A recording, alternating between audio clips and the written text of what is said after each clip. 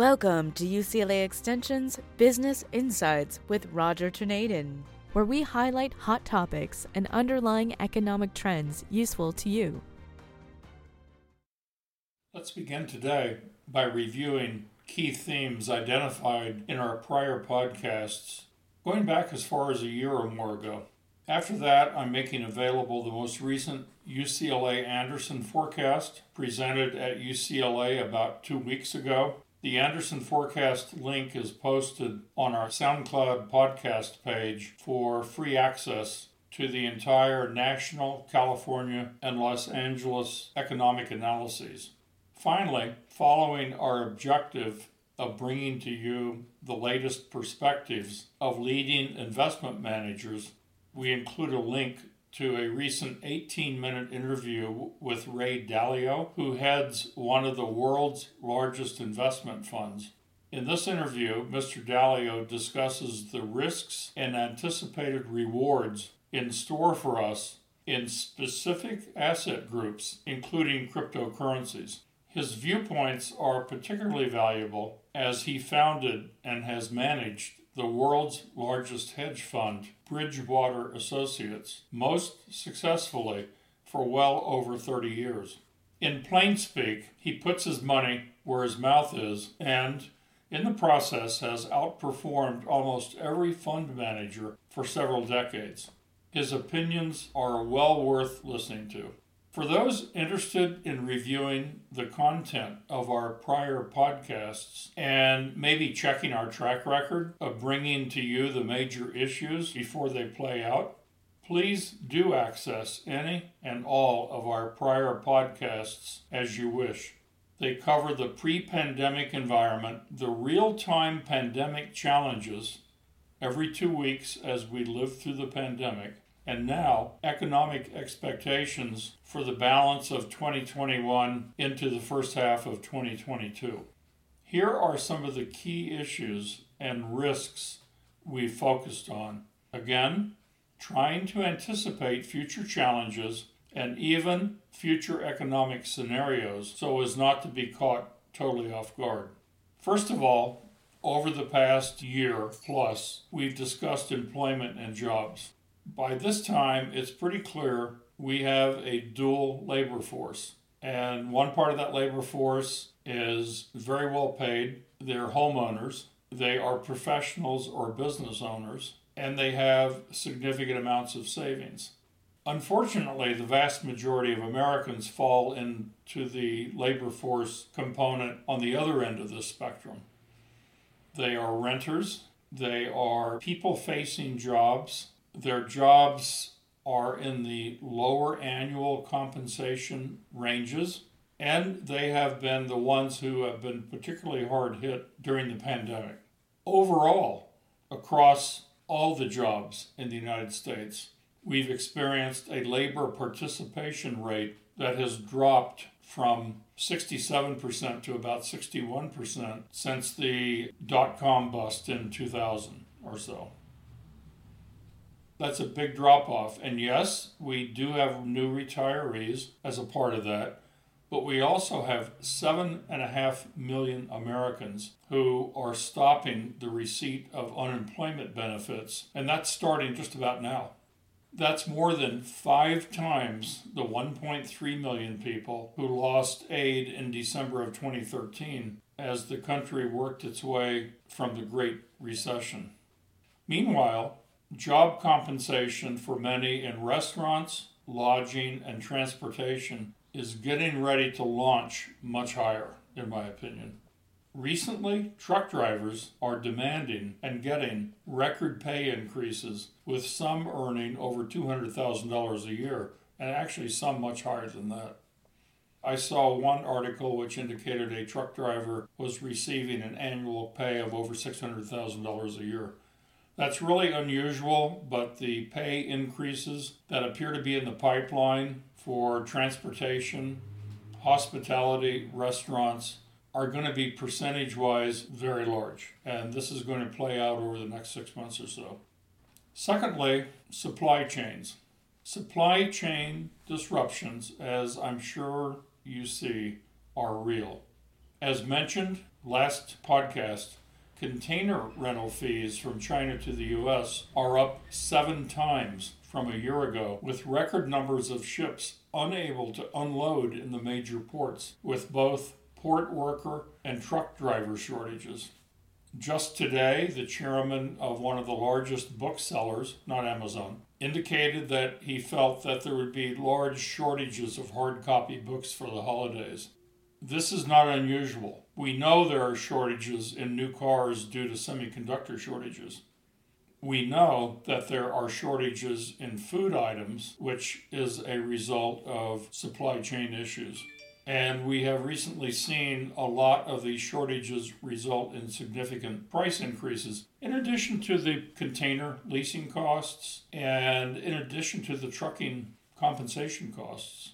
There is a significant amount of inflation, in my view, that is already in the pipeline due to supply chain disruptions, and these supply chain disruptions appear to be long-lasting, certainly through the year, if not well into next year.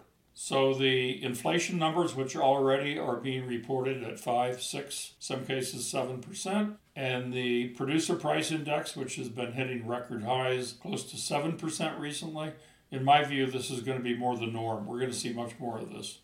Let's talk about personal income and buying power.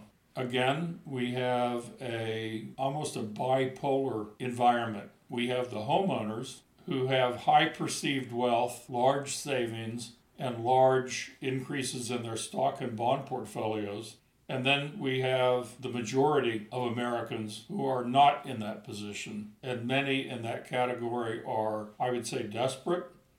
The good news is that home prices are expected to be up another 5% over the next year. The bad news is that rentals are expected to be up 15% plus, starting really now. And some of the rental price increase I've found has to do with apartment owners who expect there could be another moratorium. So they want to get the prices up as much as possible now. Hoya Capital, who I've mentioned and brought in with links on prior podcasts, is highly recommending apartment REIT businesses for investment, the ones that trade publicly, because importantly they see the very large rental increases coming up pretty much across all the metropolitan markets in the United States. That leads to inflation. In recent podcasts, we have talked about a stagflation environment. In fact, we talked about this a year ago when I think you'd be hard-pressed to find anyone else who was warning of high inflation and stagnant economic growth. Now it's pretty clear that we are in a stagflation environment. Food prices are increasing, energy prices increasing. You know, gasoline prices have increased substantially in the past year. Rents are increasing. Merchandise prices are up for several reasons, supply chain issues being one, and the supply chain issues quite apart from the transportation supply issues. That leads us to debt. Pretty much a foregone conclusion that the massive amount of debts that the federal government has undertaken, the new debt, is going to lead to a national debt that's just not going to be repayable at all. And that's now with the 10-year bond yield or the interest rate for 10-year notes, bonds, at 1.6%. In a prior podcast, I indicated we needed to watch the 10-year bond yield very carefully, and that was when it was just over 1%. I had indicated that if it would increase to 2%, that would be a red flag warning that those who owe large amounts of money, particularly the federal government, are going to have issues and deficits, possibly new financial crises. Well, we've gone from about 1.1% to 1.6% as of today. So let's keep an eye on that 10-year bond yield. 2%, unfortunately, may be just around the corner. The debt issues lead to financial market risks. And financial markets, I include stocks, bonds, real estate, and some include crypto. So I'll include crypto.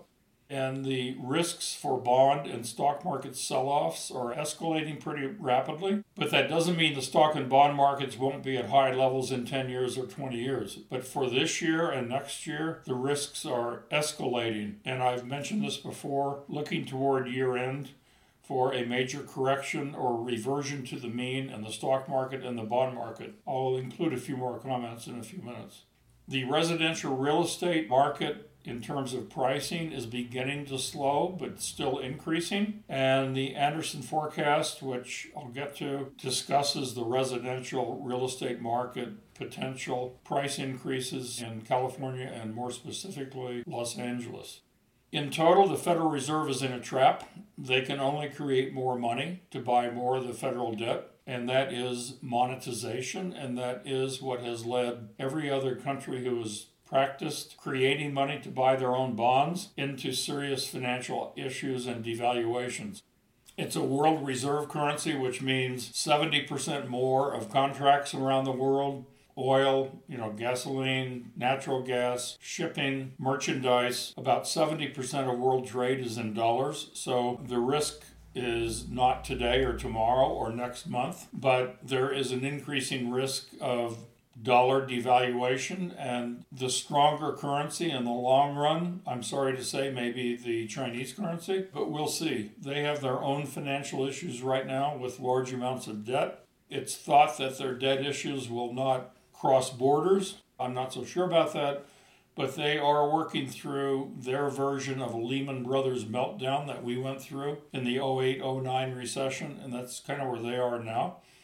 So as long as China is dealing with its own economic issues, the dollar has a ways more to go. In other words, we can push the debt more and we can increase the risks, but we still will likely remain a strong reserve currency. So for the next 3 years, 4 years, 5 years, 10 years, I'm not so sure. And the final issue that is a big issue that pretty much affects all of us all the time is the internal disharmony.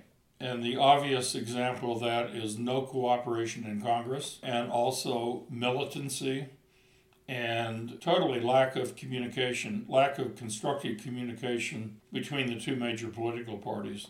Where this will lead, I don't know, but I don't know that this is going to lead to a very good place over the next year. And this will likely keep present issues in an expansionary mode. In other words, the Federal Reserve will keep issuing new money. The U.S. government will keep issuing more debt, and inflation will ramp up, and we will have risks in the financial markets.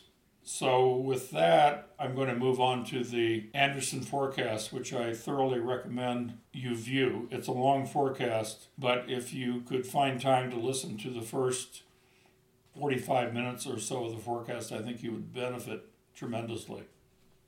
Please do utilize the link that we provide to access the latest Anderson forecast. They have updated their forecast pretty significantly based upon the continuance of COVID risks and the slowness of recovery in travel, particularly international travel, and also in the face-to-face businesses such as retail, hospitality, and restaurants. They are expecting a significantly slower economic recovery in the next quarter and two, but they do expect a continuation of home price increases in California and Los Angeles. However, lower than this year, they expect 5 to 8% increases, having to do a lot with a continuation of trends of moving to outlying areas from the major cities, and actually overall a lack of adequate home building over the past years since the Great Recession. Additionally, there has been a change in the home ownership, which I think most people are aware of. Renting group is becoming larger, and there is also a potential shortage of rental housing. So please do access the link we provide, and an important part of the Anderson forecast is really two major pieces of research that are included in the forecast. One part of the research focuses on those who are jobless, chronically jobless, at the lowest end of the economy, and those for which increasing subsidies in housing and food subsidies are continuing to be provided. And this research actually shows that this group, unfortunately, is going to continue to be left out, if I can be so bold to say it that way. But that group being left out is likely not going to impact the recovery growth. In my words, not the Anderson School's words, but in my words, the numbers are going to show a recovery in gross domestic product. The numbers will continue to show job growth, However, it's going to be really uneven. Fewer people will have the higher paying jobs, and they would generally be in the homeowning category, and those who have really benefited by not only residential real estate price increases, but also stock market and bond market price increases. And the group at the other end of the spectrum is, again, unfortunately forecast to sort of remain in that category, with the larger growth numbers overall kind of hiding that category.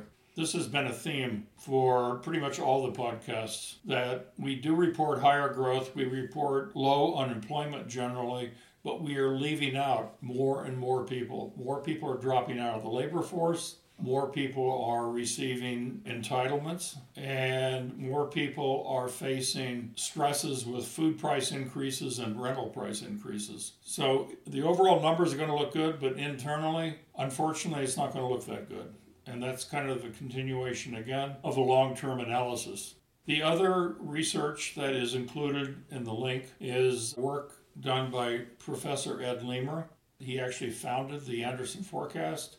He continues to add his intellectual property to the forecast, and I may unfairly summarize a lot of his hours and hours of research, but his data indicates that the Federal Reserve may not be able to control inflation based upon the past history since World War II of Fed activities during periods of inflation. There are many other variables that influence high inflation, with the conclusion by him that the Federal Reserve does not have the tools, and that inflation is more of an expectation after it emerges. In other words, the fact that we have a high inflation economy now translates to the expectation that we'll have it next quarter and the quarter beyond that. He refers to inflation as a persistent issue, one which the Federal Reserve tools have a great deal of difficulty handling. Now, Jay Powell, who heads the Federal Reserve, would take issue with that, first of all, because he has to. He has to appear in control, whether he is or not. He has to appear to have the tools, whether he does or not.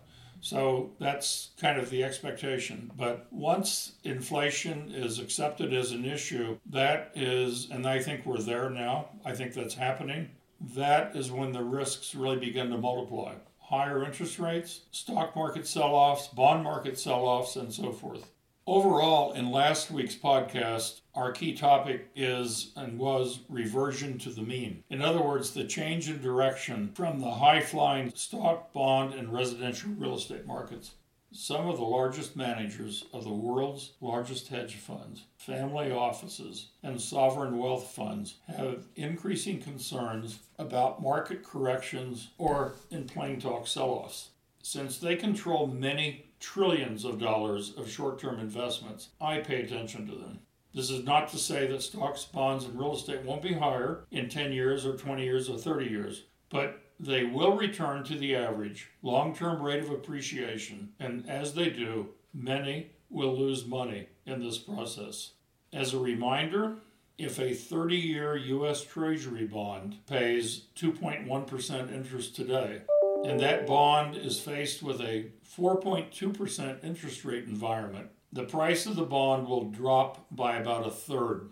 In brief, if you hold, say, $25,000 in a long-term bond fund, or you own a long-term bond, and interest rates go from 2.1 to 4.2%, and they were at 4.2% only 10 years ago, so that's pretty realistic. Your monthly brokerage statement would show a decrease in value of your bond from $25,000 to about $17,000. Pretty significant. If interest rates would increase to above 10%, as they did in the 1980s, your $25,000 bond investment would be worth only about $3,000. So that would almost be a total loss.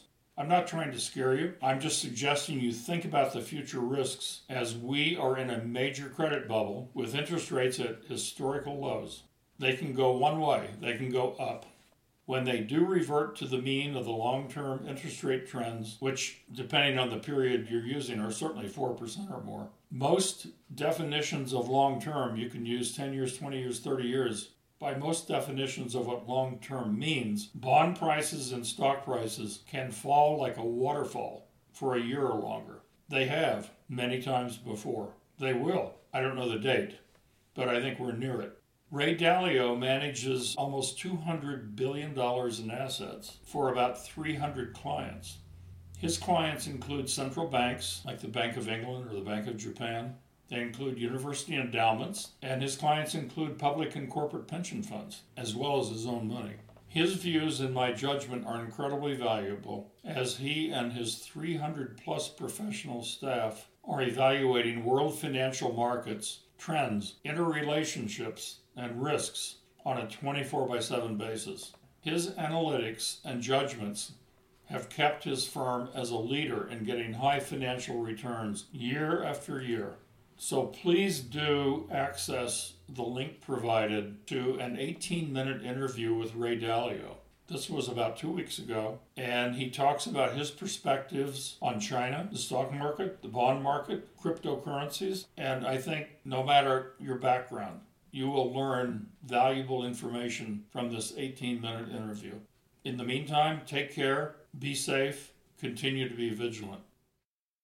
Be sure to email us at rtornadin@uclaextension.edu on more specific questions, which we will answer either personally or select as part of our future podcast. Hosted by Business and Legal Programs Director Roger Tornadin, this podcast is presented by UCLA Extension and produced by Jamie Moss at Studio 10960. These podcasts are made for educational purposes and are not financial advice. The goal is to educate and provide resources on focused economic and job trends with the latest support research so that you can make more informed financial and career decisions that best suit your personal needs. UCLA Extension offers more than 5,000 online and in-classroom courses taught by over 2,000 leading practitioners to help you get from here to there. For more information on this podcast or our financial and legal programs, please check us out at www.uclaextension.edu. We know it's about your life, not just your money.